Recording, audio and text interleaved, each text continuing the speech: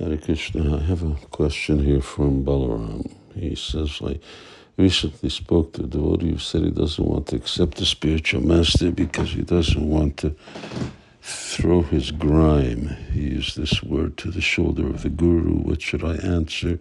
How can I inspire him? We should not think that we know better than Shastra. Shastra knows what's good for us, what's good for Guru. And Krishna says, the Shastra Vidimutsricha, Vartate Kamakarata Nasasitim Navatnoti Nasukam. If we choose a path that ignores the path of Shastra, then we don't attain perfection, and at the same time, we will not be happy in our execution of what we call devotional service. And every day we're singing that Shakshad Hari Tvina Samasta Shastri Ruktastata Bhavyate Vasabhi. So all the scriptures mandate Tasmad Guru Prapadyeta Jignashu Shreya Uttama. You have to accept a Guru, Guru Pada Shreya.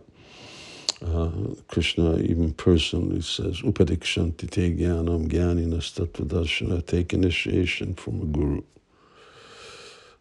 So when we say and we hear Srila Prabhupada say that spiritual master accepts the reaction, he accepts the reaction in part. That's one perspective. And the other perspective is that all the other angas or limbs of devotional service free one from one's karma. We hear that, Yani Kanicha Papani Brahmahatyadikanicha, that worshipping Tulsi Devi, chanting Hare Krishna, reading Srimad Bhagavatam, associating with sadhus, taking prasadam. Why does it say that all of these things actually free us from karma? Because the spiritual master connects us with all of these things. And therefore we say that through him, in that sense, all karma is being taken. But realistically speaking, in terms of how much karma does he have to burn up, he burns up a certain token. But ultimately, who is the one who frees us from karma? Mokshayashyami ma suchaha. Krishna. Aham tam sarva papebhyo.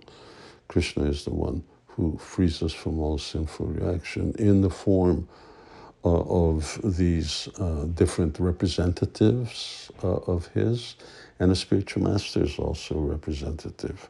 So he has to also burn that up. And if the spiritual master is not very advanced, then the karma will burden him, and to a certain degree. And Srila Prabhupada says in Srimad Bhagavatam, one of his commentaries to the Srimad Bhagavatam, that in that way the spiritual master can diminish in his spiritual power. His own spiritual advancement is burdened. For that reason, Lord Chaitanya tells spiritual masters that they shouldn't take too many disciples. What's the saying? Yes, this is the saying. Bahushishrina karibe. Don't take too many disciples. But back to what should I answer? This is just an excuse. It's an excuse to do the needful. And how can I inspire that person? This is what everybody else does. It's what Krishna does, Lord Chaitanya does, Prabhupada does, all our acharyas do, everyone do.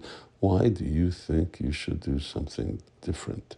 And do you think that you have so much karma that it's not possible to be burnt up? When Krishna says, Aham tvam sarva papebhyo, that Krishna will take responsibility. We should stop being special and just follow the previous acharyas, follow the other Vaishnavas in the Krishna consciousness movement, and then things will happen as they should. Hare Krishna.